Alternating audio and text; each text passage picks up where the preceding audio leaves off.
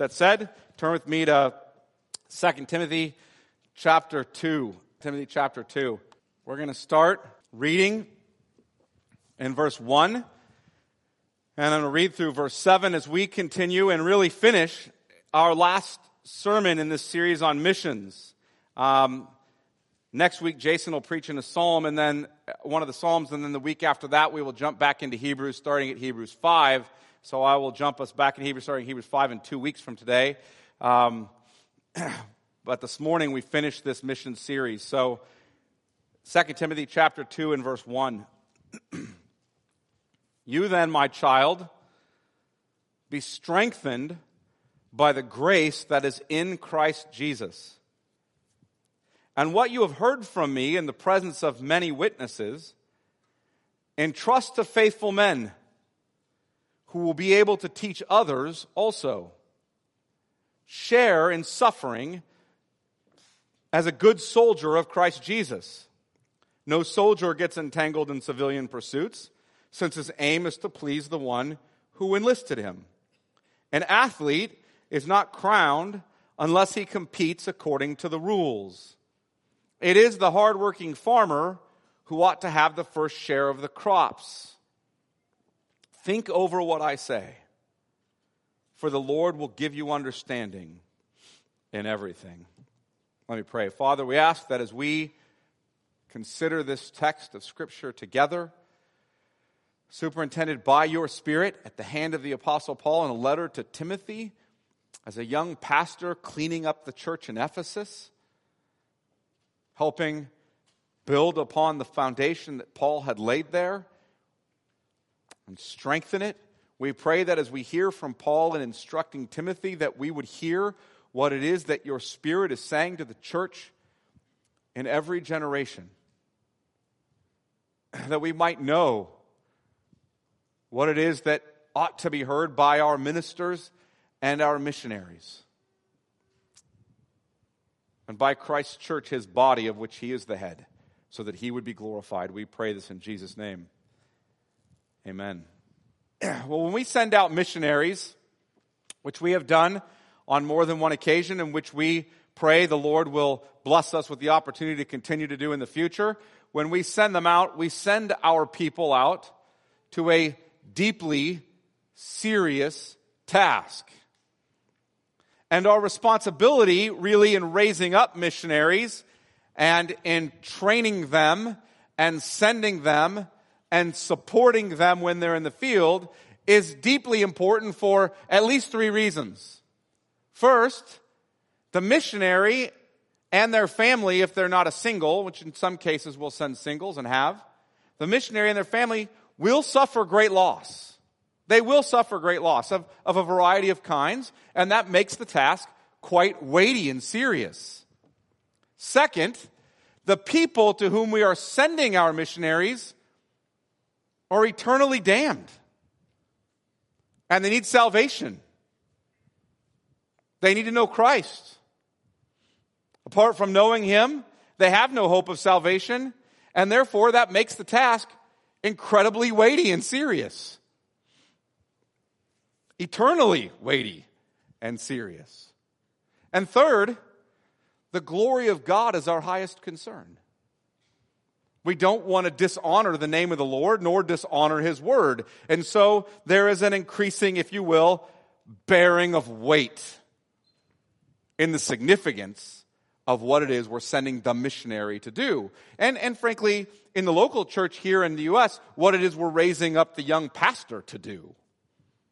They're quite parallel in many regards. Sending folks to the most difficult places on earth is sending them to an incredibly difficult task. It is already hard to raise up a young man knowing the spiritual war you're sending him into to be a pastor in his own language and context. Now imagine raising up young women, sending them into another language and context, potentially a closed country, likely a difficult place to live, with the same burden that you're raising up a young pastor for here, in their own language and context, with really quite a bit more comfort. Even among the best qualified and prepared missionaries, there are many who do not make it long term and end up coming home. I'm not just speaking to the ill-prepared or unqualified who come home. Even among the best qualified and best prepared, many don't make it. So we need to be vigilant. We need to be vigilant to identify the best candidates to train and send and support. In an effort to help us think about this, what I want to do is look at how Paul encouraged Timothy to be faithful as a godly minister of the gospel. Now, Paul planted the church at Ephesus. He is the kind of frontier missionary that we've been talking about in this series as I've been going through missions. He went to a people who had no gospel. They had no church. He went where Jesus had never been named, and he laid the foundation of preaching the gospel and planting a church there at Ephesus. He raised up elders. He trained them. He turned the church over to them. They made a giant mess of things, those elders did, which Paul warned them about in Acts 20. And so he sent Timothy, one of the men who was part of his missionary, if you will, band, and he sent Timothy to Ephesus to clean up the mess, to pastor and build on his foundation that he had already laid and sort of get it back set in order. So Timothy's mission as a gospel minister, while it looks different in that it's not laying a new foundation, the principles of what Paul is telling Timothy he must do are the same principles as what are required in laying a new foundation. I want to be clear about this. In principle, what I do as a pastor here among this church is in principle the same thing we're sending our missionaries to do when they lay new foundations among unreached people groups. There are circumstances surrounding all that that can be quite dramatically different. But in principle, it is bringing the word of God to bear on people who are lost, raising them up, training them, making sure they have the Bible in their language, etc. So I want to consider what Paul tells Timothy in principle. And as we do, I want to consider really, Paul gives 4 commands to Timothy here in 2 Timothy 1 through 7. He gives him 4 commands. And I want to really look at those 4 commands and consider 4 ways in which our missionaries must be prepared. So taking those 4 commands Paul gives Timothy and saying, here are 4 ways in which our missionaries must be prepared. I'm going to go over these each separately, but I'll tell you what they are. The missionary must be prepared to persevere in gospel grace. That's the first one. The second one is, the missionary must be prepared to pass on sound doctrine. Thirdly, the missionary must be prepared to participate in suffering. And fourthly, the missionary must be prepared to ponder his gospel duty. Paul exhorts Timothy with 4 commands to encourage him toward faithful endurance in gospel ministry. And I want to look at these 4 commands as 4 areas in which our missionaries must be prepared. So let's look at the first area in which the missionary must be prepared. The missionary and the gospel minister. If you're a young man in here thinking about being a pastor in a church, this applies to you. Circumstances may be different than our missionary, but in principle it's the same. The missionary must be prepared to persevere in gospel grace. Look at 2 Timothy chapter 2 and verse 1. You then, my child, be strengthened by the grace that is in Christ Jesus. Now notice how Paul starts this as he transitions in chapter 2. You then, my child. Paul is making a deeply personal transition here, an emphatic transition here. He has just discussed in chapter 1 men who did not endure. They were not faithful in enduring as pastors or as elders. And now he says to them, after saying these men did not endure faithfully as elders, you then, my child. You then, my child. Paul's a father to Timothy in the faith and in gospel ministry. He sees him as a son. He wants to exhort him like a father would exhort his son. It's the sort of thing, if you imagine the father taking his son aside as he sends him off to college, or if he sends him off to the military, or he takes him aside as he sends him off to marriage, as he is about to marry some woman. The father taking him aside as his son is about to have his own children and saying, "You then, my son." I've seen other men do this improperly, not be faithful, not endure. This is what faithful endurance looks like. "You then, my son." What's his command? "You then, my son." Now look at the command. "Be strengthened by the grace that is in Christ Jesus." Now notice the command. Be strengthened is a present tense, passive, imperative. In other words, present meaning it's a continual strengthening. Be continually strengthened. That is to be, if you will, the pattern or state of your life. You're just being strengthened. Now, passive, notice that. Not strengthen yourself, not pull yourself up by your bootstraps, not you go out and be strong. It's passive. Be strengthened. Be strengthened. "You then, my son, continually be strengthened." You hear the difference between that? Be strong, be strengthened. Pull yourself up by your bootstraps. Be strengthened. Rely upon another. Be strengthened. It's a command to Timothy to be continually dependent upon the Lord for strength. It's an imperative. It's a command. Here's the command. It's a little bit like saying this. Be dependent. Hear that? Because it's passive as a command. Be dependent. Now, I know we love to be independent. And maybe in some regards, as you become an adult, in many regards, you need to be independent. That's good. But what Paul's saying here is, when it comes to living the Christian life, particularly when it comes to gospel ministry, you are wholly dependent. Know that. Be strengthened. This is perseverance in gospel ministry by reliance upon the Father for the grace that He has given us in Christ. Not only the grace for salvation, but the grace for salvation, if you will, justification, the declaring of you righteous and forgiveness of sin, sanctification, the progressive growth in holiness in your actual life, and service in gospel ministry. To be strengthened in all of that. Look at 2 Timothy chapter 1 and verse 8. Look there. "Therefore," here's Paul speaking to Timothy, chapter 1, verse 8. "Therefore, do not be ashamed of the testimony about our Lord, nor of me his prisoner, but share in suffering for the gospel." Now notice this, "by the power of God, who saved us and called us to a holy calling, not because of our works, but because of His own purpose and grace, which He gave us." Not that we self-generated. He gave us in Christ Jesus before the ages began. If you don't understand that it's a gift, then that you didn't self-generate or earn in some way, then you haven't read the last phrase. When did He give you that gift in Christ Jesus? Before the ages began.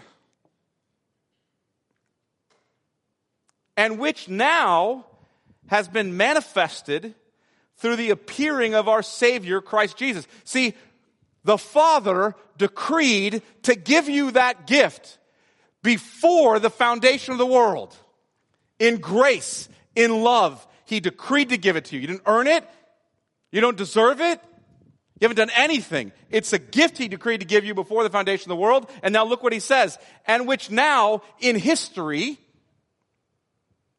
which now has been manifested through the appearing of our Savior Jesus Christ." He decreed to give you that gift in Christ, and now historically, in history, Christ has come. The gift of God, decreed before the ages began, has been manifested. It's been revealed. He walked among us. He was born of a virgin. He taught. He did miracles.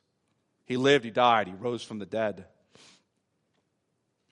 "Who abolished death," verse 10, "who abolished death and brought life and immortality to light through the gospel, for which I was appointed a preacher and apostle and teacher, which is why I suffer as I do. But I'm not ashamed, for I know whom I've believed, and I'm convinced that he is able to guard until that day what has been entrusted to me. Notice, Paul doesn't even ultimately think he's the one guarding this gospel. He's relying upon God to guard that gospel. Follow the pattern of sound words, verse 13, that you have heard from me in the faith and love that are in Christ Jesus. By the Holy Spirit who dwells within us, guard the good deposit entrusted to you. Notice this. It is the grace given to us in Christ for salvation and for service that Paul is talking about here. This grace of God is given to us in Jesus Christ, not only justifies us before God and sanctifies us for good works generally, but it specifically sanctifies us for the good work of gospel ministry. The Father lovingly decreed to send His Son to save you. The Son came and purchased superabounding grace for you in His life and death and resurrection. And the Holy Spirit was sent by the Father and the Son to apply that grace to you through faith. And now the triune Lord indwells you by the Spirit. And the same triune Lord set you apart as heralds of this good news that is to be preached to the nations. Now that ought to stupefy us. Who am I? Sometimes we see Moses being told what he's to do, to go before Pharaoh, or Gideon being told what he's to do. And we see them asking, who am I? And we think, faithless creature. Maybe we ought to stop and consider that there is some significant humility in the question, who am I that I should be a representative of the triune God? Who am I? Who am I that God would speak His glorious redemptive word through my mouth? I'm a creature.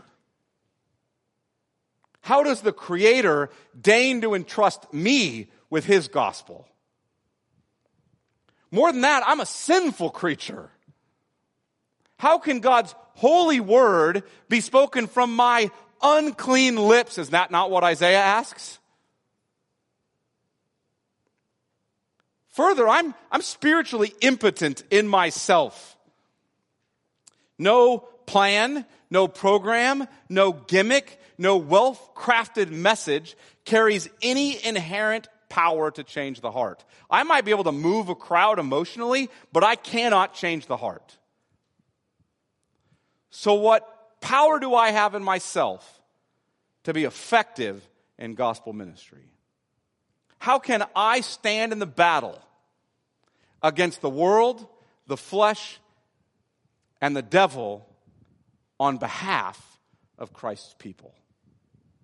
When we send a missionary out, when we raise up and ordain a young pastor, we're looking at those young people and we're saying, you're going to be an ambassador for Christ. His word will be spoken through your mouth, and you will stand in the gap of the battle against the world and the flesh and the devil on behalf of Christ's church. Who are they to do that? This is why the Spirit is commanding us. The Spirit is commanding us to be strengthened by the grace that is in Christ Jesus. This is trusting the power of God. Look at the Trinitarian nature of this. Look at chapter 1 again in verse 8. Therefore, do not be ashamed of the testimony about our Lord, nor of me, His prisoner, but share in suffering for the gospel by the power of God. How do I share in suffering for the gospel? I do it only by the power of God, not from my strength, but His. Now go down to verse 14. The sanctifying and empowering work of the Holy Spirit. By the Holy Spirit who dwells within us, guard the good deposit entrusted to you. How do I do it? By the power of God. How do I do it? By the Holy Spirit who dwells within us. Now look at chapter 2 and verse 1. You then, my child, be strengthened by the grace that is in Christ Jesus. See, I trust in the power of God. I rely upon the sanctifying and empowering work of the Holy Spirit. I lean on the grace I find in Christ. This is the work of the Holy Triune Lord, not mine. I'm a vessel. He's chosen to set apart for honorable use. Because of any good in me? No. I'm a clay pot just like everyone else. In the midst of suffering for the gospel, really this is trusting what Richard Sibbs said, that about leaders, particularly in the church. God bruises the reed so that he knows he's not an oak. See, this is knowing that our sufficiency comes from God, who makes us ministers of the new covenant. To be continually strengthened by the grace in Christ is to look to Christ through diligent attention to the means of grace he's given us. We must persevere in grace first as Christians in order to persevere in grace as gospel ministers or missionaries. See that? Pastors need to know that they are first sheep before they are shepherds. Missionaries must know that they were first enemies who were reconciled to God through Christ before they are those sent out as ambassadors of that message of reconciliation. We're called to meditate on the law and gospel, to commune with our triune Lord, to trust in him and be obedient. We have a sacred duty to rely upon Christ and to trust him to strengthen us by his Spirit to persevere in gospel grace. So that's the first command. The missionary must be prepared, really, to persevere in gospel grace. Second, the missionary must be prepared to pass on sound doctrine to faithful men. To pass on sound doctrine to faithful men. Look at 2 Timothy 2 and verse 2. And what you have heard from me in the presence of many witnesses, entrust to faithful men who will be able to teach others also. Look at what he starts off in that phrase. And what you have heard from me in the presence of many witnesses. Now, Paul is here referring to his public ministry. We know it's public because you heard this from me in the presence of many witnesses. He's referring to the doctrine he has taught publicly.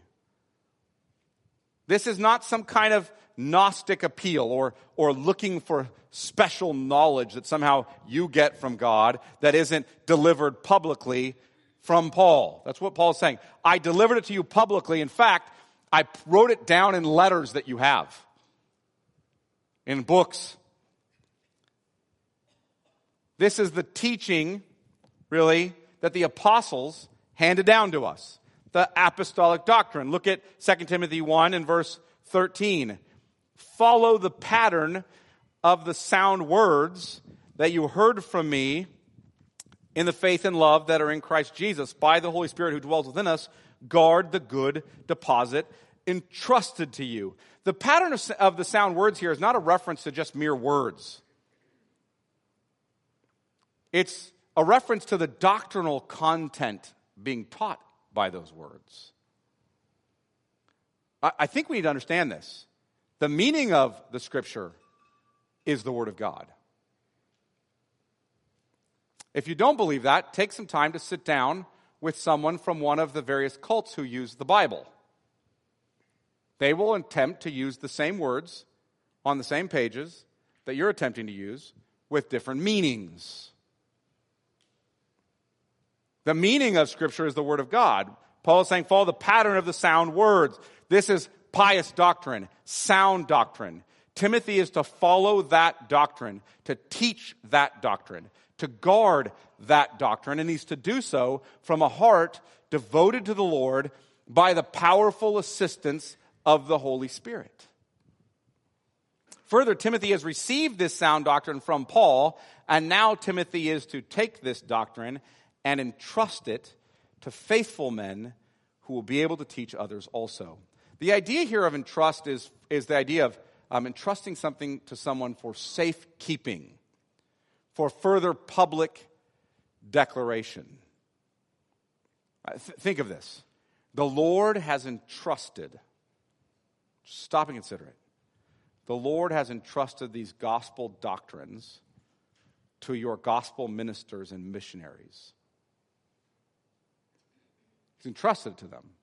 That's why your elders are to teach sound doctrine and refute those who contradict. He's entrusted these to them. He's entrusted these gospel doctrines to you as a church. That's why Paul will rebuke the church at Galatia for the false doctrine happening among them. The Lord has entrusted these gospel doctrines to us. Of this enormous privilege, John Calvin said this: this gospel radiates his glory. It is the kingly scepter by which he governs his people, and yet he hands it over to us. I hear this so magnificently from Paul in Romans 10:13 and following, don't you? Everyone who calls on the name of the Lord will be saved. But how are they to call on the one in whom they have not believed? And how are they to believe in the one of whom they have not heard? And how are they to hear unless someone preaches? And how are they to preach unless they are sent? As it is written, Isaiah 52:7, how beautiful are the feet of, and Isaiah 52:7, by the way, of him who brings the good news. It's talking about the suffering servant coming on the mountain, the Messiah, but Paul changes it. How beautiful are the feet of those who bring the good news. Now we stand in the stead of the Christ, announcing his message that he's entrusted to our care. That's been entrusted to us. That's an unspeakable privilege. And this sound doctrine that has been entrusted to us, we're to entrust to faithful men who are able to teach others also. Faithful men is not, please hear this, is not an emphasis on believers in general. Now, I'm not saying believers in general, the believing church in general, does not bear responsibility for doctrine. You do. However, you bear that responsibility in making sure that your elders and pastors, deacons, are faithful men and holding their feet to the fire when they become unfaithful. This sound doctrine has been entrusted to faithful men, trustworthy and dependable men. These are the men Paul will later call elders in Titus 1:9. These are faithful men. They're faithful with the word. They teach sound doctrine and refute those that contradict. The kind of man with whom you leave, in other words, what you consider most precious. Take the most precious thing you have, who do you entrust that to? For me, I think of as a father of a daughter, the kind of man I would entrust my daughter to. That's the kind of man you turn the gospel doctrine over to, if you will. It's one of the questions you ought to ask whenever you support a pastor or a missionary. Would I send my children or my siblings to their church? If not, I probably shouldn't be giving them my support.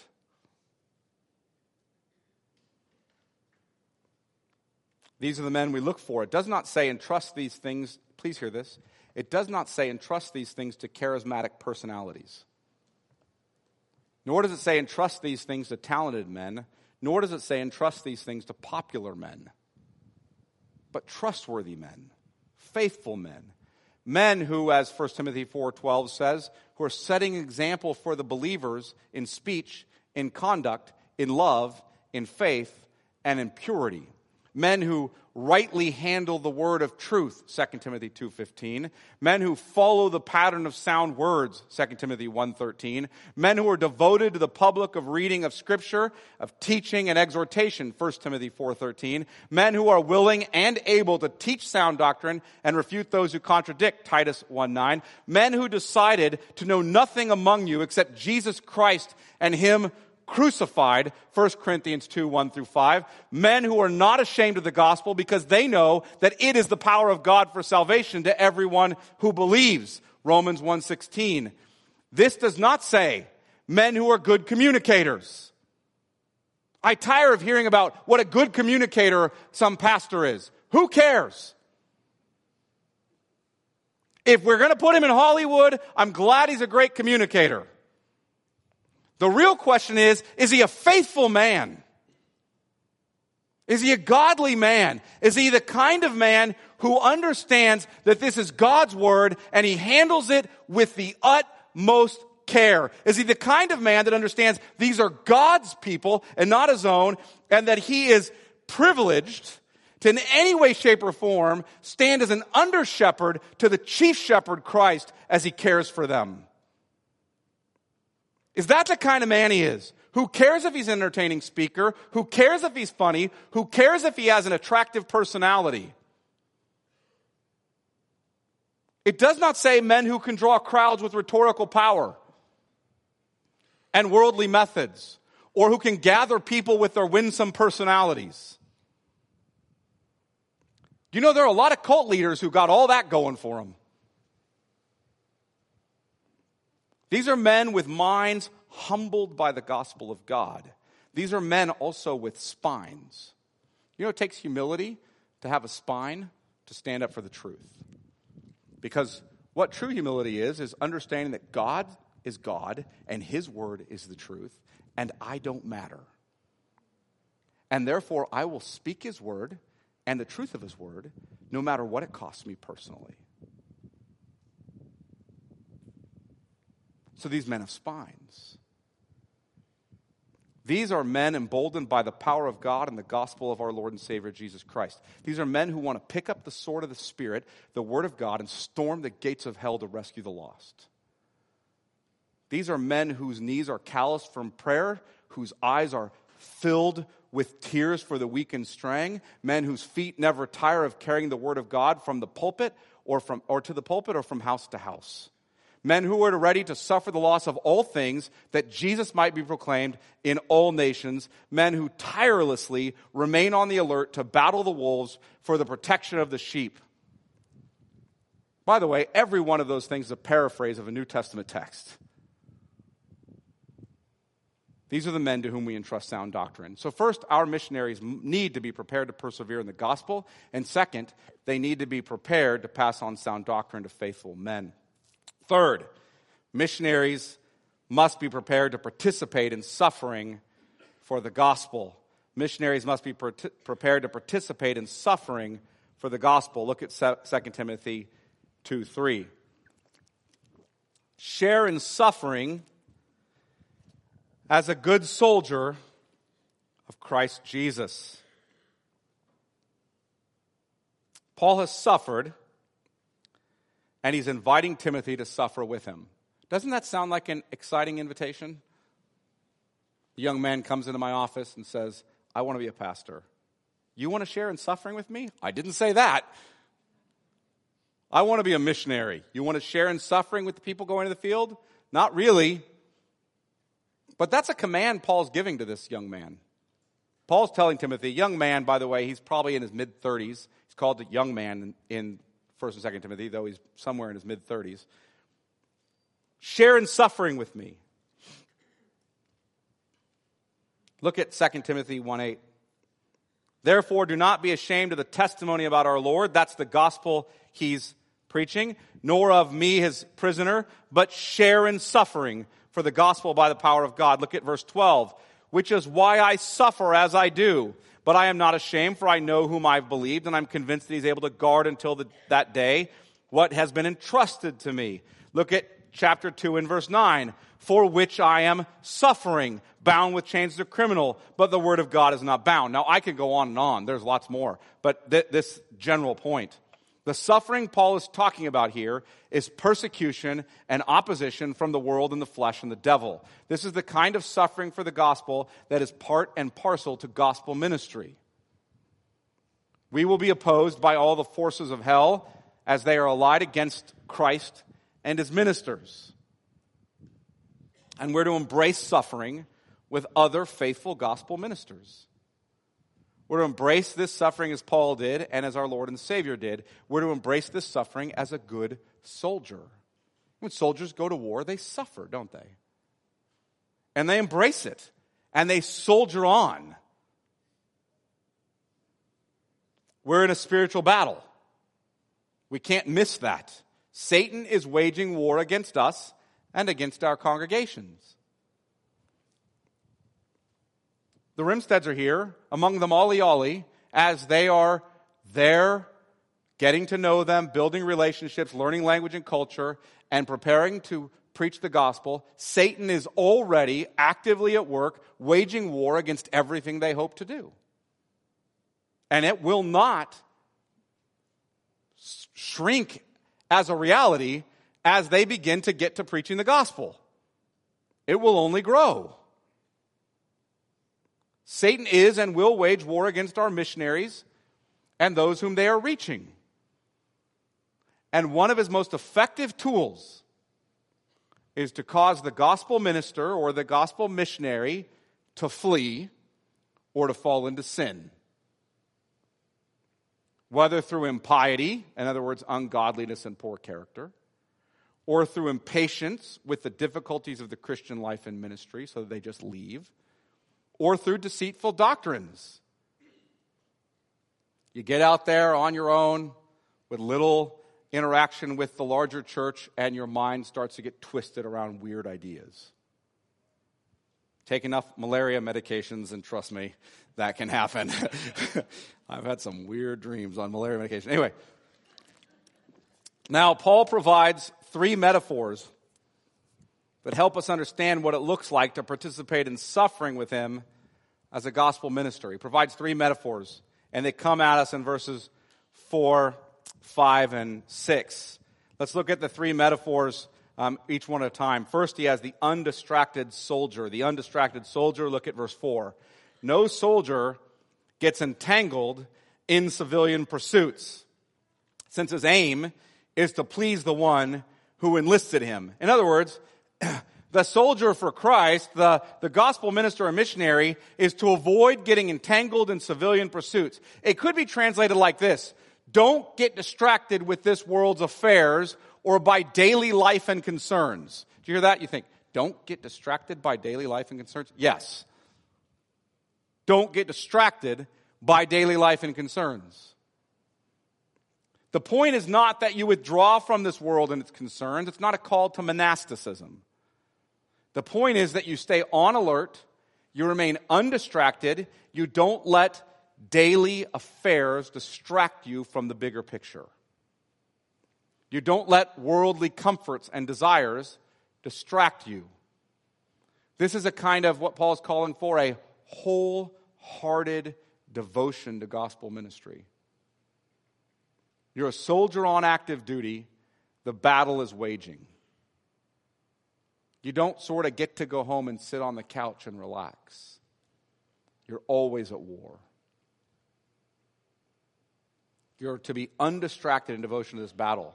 Though suffering might make it easy to want to look for greener pastures, you stay in the battle. You suffer as a good soldier. Your aim is to please the Lord who enlisted you. You're a soldier of Jesus Christ. The Holy Spirit has made you overseers. The chief shepherd has appointed you to be an under-shepherd. You're to remain devoted to the one who enlisted you. You're to seek to please him. There with him in heaven is your reward. So you keep your eyes relentlessly focused on him, and you do not neglect your charge as his minister or missionary. You fight the good fight of the faith, and so receive the crown of righteousness laid up in heaven for you. See, we want our missionaries to be prepared to avoid the distractions of this world. Second, he gives the second analogy or metaphor here. He gives us, look at verse 5, the rule-keeping athlete. And he's going to mix his metaphors. First he has a soldier, then the athlete, then the hardworking farmer. All under, be a good soldier of Jesus Christ. So Paul is not afraid of mixing metaphors. Here he goes. Verse 5, an athlete is not crowned unless he competes according to the rules. This is the rule-keeping athlete. We're to compete according to the rules. What are the rules? Again, look at chapter 1 and verse 13 and 14. Here are the rules. Follow the pattern of the sound words that you have heard from me. In other words, teach sound doctrine that was passed on to you by the apostles and the prophets. What we have in Holy Scripture. Teach that. Follow that. Now notice what he says next. In the faith and love that are in Christ Jesus. By the Holy Spirit who dwells within us. Guard the good deposit entrusted to you.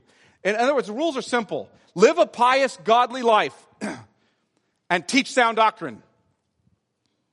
That's it. We're to walk in holiness and teach sound doctrine, and part of teaching sound doctrine includes refuting those who contradict, because you're guarding the good deposit. Those who do so receive the prize. In one sense, the job of a pastor or a missionary that we send out is really quite simple. Live a godly life, teach sound doctrine. Doesn't mean it's easy. Just not particularly complicated. Those who do so receive the prize. Paul never ran aimlessly, but as one pursuing the prize, as one who disciplined himself so that after preaching to others, he would not find himself disqualified. 1 Corinthians 9, 24 to 27. This is why Paul can say at the end of his life that he has finished the race, kept the faith, fought the good fight of the faith. Third metaphor, the hardworking farmer. So you have the undistracted soldier, the rule-keeping athlete, and now the hardworking farmer. Look at verse 6. It is the hardworking farmer who ought to have the first share of the crops. See, ministers and missionaries are to work hard. It is all too easy in the quiet of your pastoral study to become lazy. Did you know that? That's a temptation. It's a temptation few men get to know like a pastor in a study gets to know. No one's there to watch you.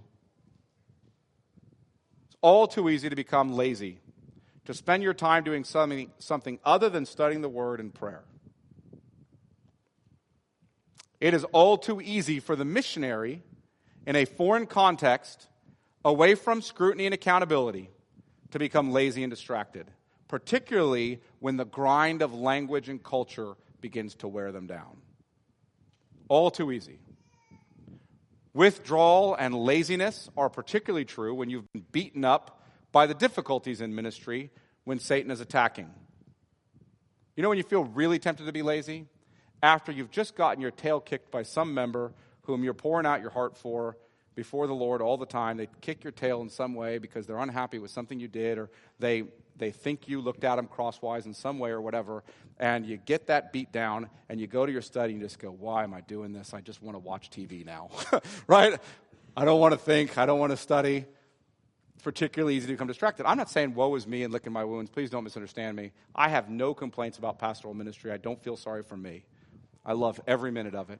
But, well, I don't love those minutes, but you get my point. Well, when we send our missionaries out to the field, and they have the challenge of language and culture, and then they're getting malaria or some other funky disease they wouldn't get here, or something goes wrong with their partners in the field, or something goes wrong with their sending agency, or conflict happens between various people, they have the temptation to just want to hole up and be distracted by something else, like any of us would. We're to labor, though, to work hard, to do our best in laboring in the Word. Look down at verse 15 of chapter 2, 2 Timothy 2:15. Do your best to present yourself to God as one approved, a worker who has no need to be ashamed, rightly handling the word of truth. We're to toil and strive in gospel ministry, to work with all His strength, which He so powerfully works in us to proclaim Christ. We're to preach the gospel in public and from house to house. We are to labor in making Christ known from the pulpit and during regular pastoral visitation with our members. We're to pray and warn and teach and admonish and exhort with all humility, with tearful urgency, and with complete patience in teaching. This is the hard work missionaries are being called to in a foreign context, which has now been compiled with the difficulties of language and culture and different laws they have to contend with, etc. So we need to persevere in gospel grace, pass on the sound doctrine to faithful men, participate in suffering for the gospel, and finally, we need to ponder our gospel duty. Look at 2 Timothy 2:7. Ponder our gospel duty. Think over what I say, for the Lord will give you understanding in everything. This is an interesting command, because Paul's just given 3 commands here, right in a row to Timothy, and then he just stops and says, here's my 4th command. Think about what I just said. Spend time thinking about this. Meditate on it. Ponder it. Don't just hear this, say amen, and then move on to the tyranny of the urgent. Don't let this be acknowledged by you, and then quickly turn to look at your social media feed or some other distraction. Paul's concern for Timothy is that he puts his mind on what he's saying. He wants him to ponder it, to contemplate what he's saying. You know, at Radius, we're really asking our students to ponder the realities of the gospel and of the suffering they will face. Ponder it. We basically give them 10 months to think about how hard this is going to be. Get ready. We want them to ponder the possibility that they may lose their spouse or child or their own life for the sake of the gospel. They will certainly lose comforts, worldly riches, and personal acclaim. They will suffer in any number of ways. Yet they remain faithful to their charge to preach the gospel, to hold fast the faithful word, to walk in holiness while doing so. We want them to ponder this, to set their minds on it, to be resolute in it. May we do the same. May we put our minds on what the Lord is saying. May we ponder what we've learned and strive by the powerful working of the Holy Spirit to faithfully endure in gospel ministry. Let me give you some implications of this really quickly. And they're going to come kind of fast, but there's just 6 quick implications. First implication, the missionary must know the gospel and not his effort is God's power for salvation. He must know that.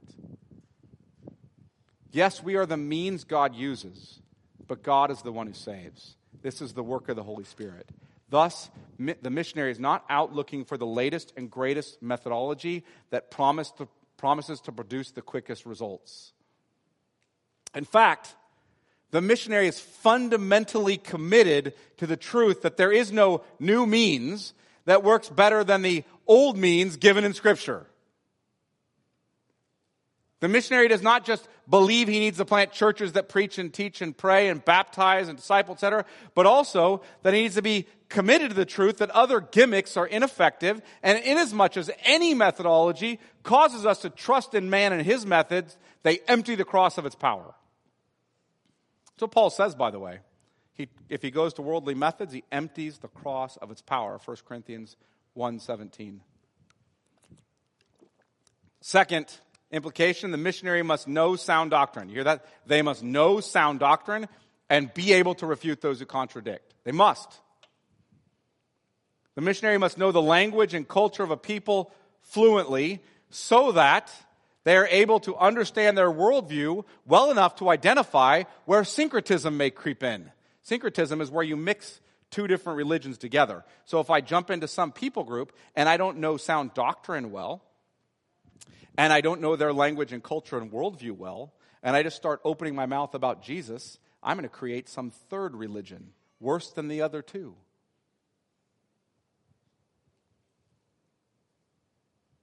The missionary needs to know that what the people group they're with hears when they say something like, Jesus is the answer. To what? Listen, folks, Jesus is only the answer if you're asking the right question. How do I deal with these territorial spirits that are in my garden that I got to keep happy? Jesus! What does that mean? Does that mean he's another God I can call on to help me with that? That's what often happens in animistic people groups.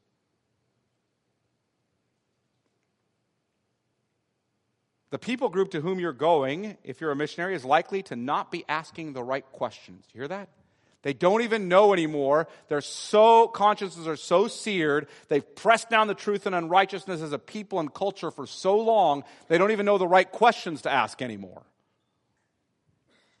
The questions they ought to be asking. And so we don't just teach them the answers to the questions. We have to go back and unwind the very questions they think they ought to be answering and teach them what they really are. Here's the questions we ought to be asking and walk them through. Listen to what William Carey and some others said, some of his missionary team in India, what they said in the Serampore Forum Agreement. They said this: it is very important that we should gain all the information we can of the snares and delusions in which these heathens are held. By this means, we shall be able to converse with them in an intelligible manner, to know their modes of thinking, their habits, their propensities, their antipathies, the way in which they reason about God, sin, holiness, the way of salvation and a future state. To be aware of the bewitching nature in their idolatrous worship, their feasts, their songs, etc., is of the highest consequence if we would gain their attention to our discourse and would avoid being barbarians to them. In other words, sounding like we're saying nonsense. This knowledge may be easily obtained by conversing with sensible natives, by reading some parts of their works, and by attentively observing their manners and customs. In other words, he needs to know their language, to interact with their manners and customs, etc. In his case, there were people who had some written language there. You can read their documents even. Third, the missionary must raise up and test faithful leaders to whom they pass the baton. Third implication, the missionary must raise up and test faithful leaders to whom they pass the baton. He must train them thoroughly. Thus, biblical and theological training are necessary for them. And Bible translation becomes necessary. It's indispensable to sustaining a healthy church. Until a church has qualified and trained elders with the Word of God to guide them, the missionary's work is not done. Fourth, the missionary must be well supplied by the church. Did you hear that? The missionary must be well supplied by the church. We want them to be supported well in the field, right? Why? Because we do not want our missionaries worrying about paying bills or chasing down supporters all the time. We want them focused on the task at hand. I don't know if you know this, but when a missionary is out in the field and they lose a significant giver, they're in another country. It's kind of hard to come back and pick the giving back up. They can't just come back every time that happens. I've had guys ask me, just as a common point of wisdom, if I'm going to stop supporting a missionary, how should I handle it? I always tell them, hey, give them at least 6 months' notice, minimum. Let them know, I'm going to keep supporting you at least the next 6 months before it trails off. Give them some chance to respond. Don't just all of a sudden it just dries up and now how do I pay the bills this month? See, we want them focused on the task at hand. Now, this becomes particularly difficult when we're talking about closed access countries, because these missionaries must often be tent makers to be in those countries. They have to start businesses just to have the legal right to stay. Paul's not telling Timothy that tent making is categorically wrong. He did it. He says, be undistracted by civilian affairs. He doesn't mean you can't hold down a job if you have to, Timothy. That's not his point. He's saying that, Timothy, you need to understand your priority as a missionary or a minister is gospel work. That's your priority. Thus, even as we look at something like business as mission, all the rage in the missions world today, we need to start by altering that preposition as. Business as mission? Nope.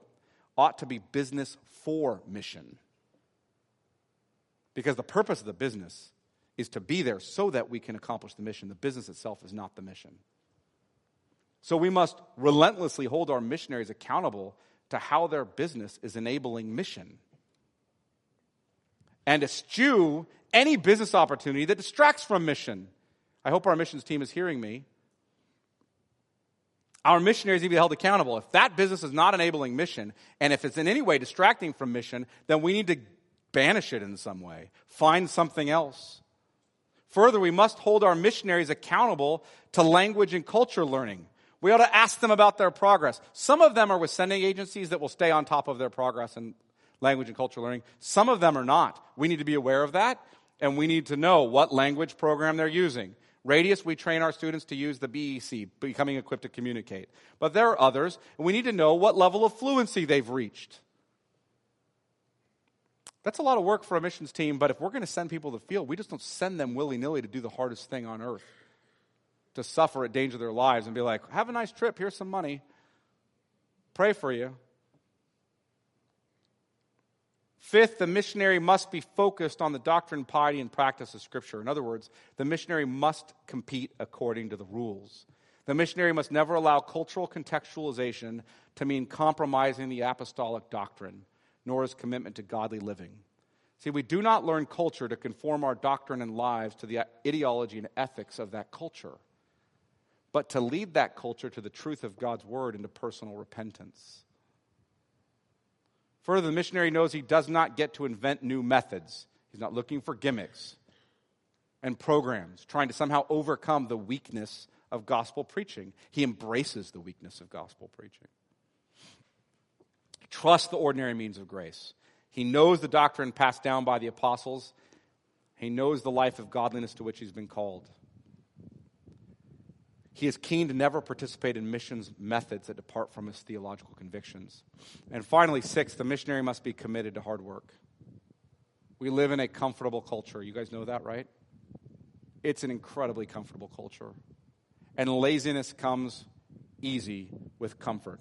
We even have chairs called easy chairs and lazy boys, right?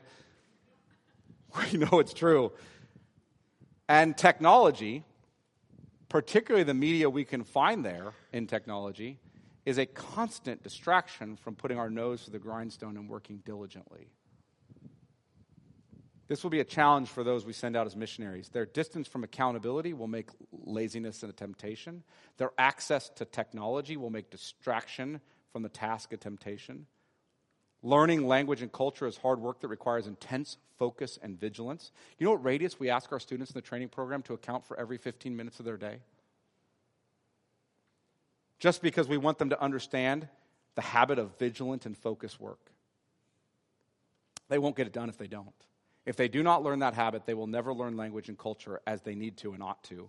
They may as well come home if they're going to be lazy and on Facebook all the time. Further, if the missionary hopes to reach a lost people, he must pray and preach and pray and preach. William Carey again speaks to this in the Sarah-Important Form of Agreement. Listen to this. It becomes us to watch all opportunities of doing good. A missionary would be highly culpable if he contented himself with preaching 2 or 3 times a week to those persons whom he might be able to get together and into a place of worship.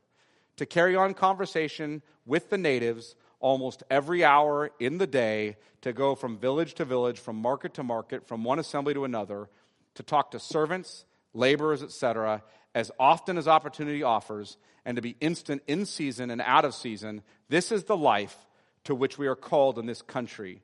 We are apt to relax in these active assertions, especially in a warm climate. It's hot, humid. You want to lay down under a tree, right? But we shall do well always to fix it in our minds that life is short and that all around are perishing. As we conclude our series on missions, let me end with this final quote from the conclusion of the Sarah-Important Form of Agreement from William Carey, the father of modern missions. Let us give ourselves up unreservedly to this glorious cause. Let us never think that our time, our gifts, our strength, our families, or even the clothes we wear are our own. Let us sanctify them all to God and His cause. Oh, that He may sanctify us for His work. Let me pray. Father, we ask for our church that you would raise up workers for the harvest field from among us. We ask for our church that we would faithfully support those whom you have already raised up and sent from us. We ask for our missionaries, those whom you are both raising up and who have already gone, that you would strengthen them to faithfully endure in the gospel ministry they've been sent to do. We pray that we would struggle with them in prayer, remembering them continually, knowing their need for you, our triune Lord, to strengthen them every hour of every day to be vigilant and focused and faithful. Father, we pray for young men and women who are thinking of the mission field even now, that they would ponder these things, that they would think long and hard about them. You would be honored in that. We pray for our church that we would see many, many people groups come to know our Lord and Savior Jesus Christ, to have the Word of God in their language. We're incredibly blessed by the privilege to participate at all, to be entrusted with these gospel doctrines. We pray that we would not underestimate what a privilege that is, and that we would never cease to be vigilant in guarding the good deposit by the power of God, by the indwelling of the Holy Spirit, as we persevere in the gospel grace of our Lord and Savior, Jesus Christ, strengthened by him. In Jesus' name, amen.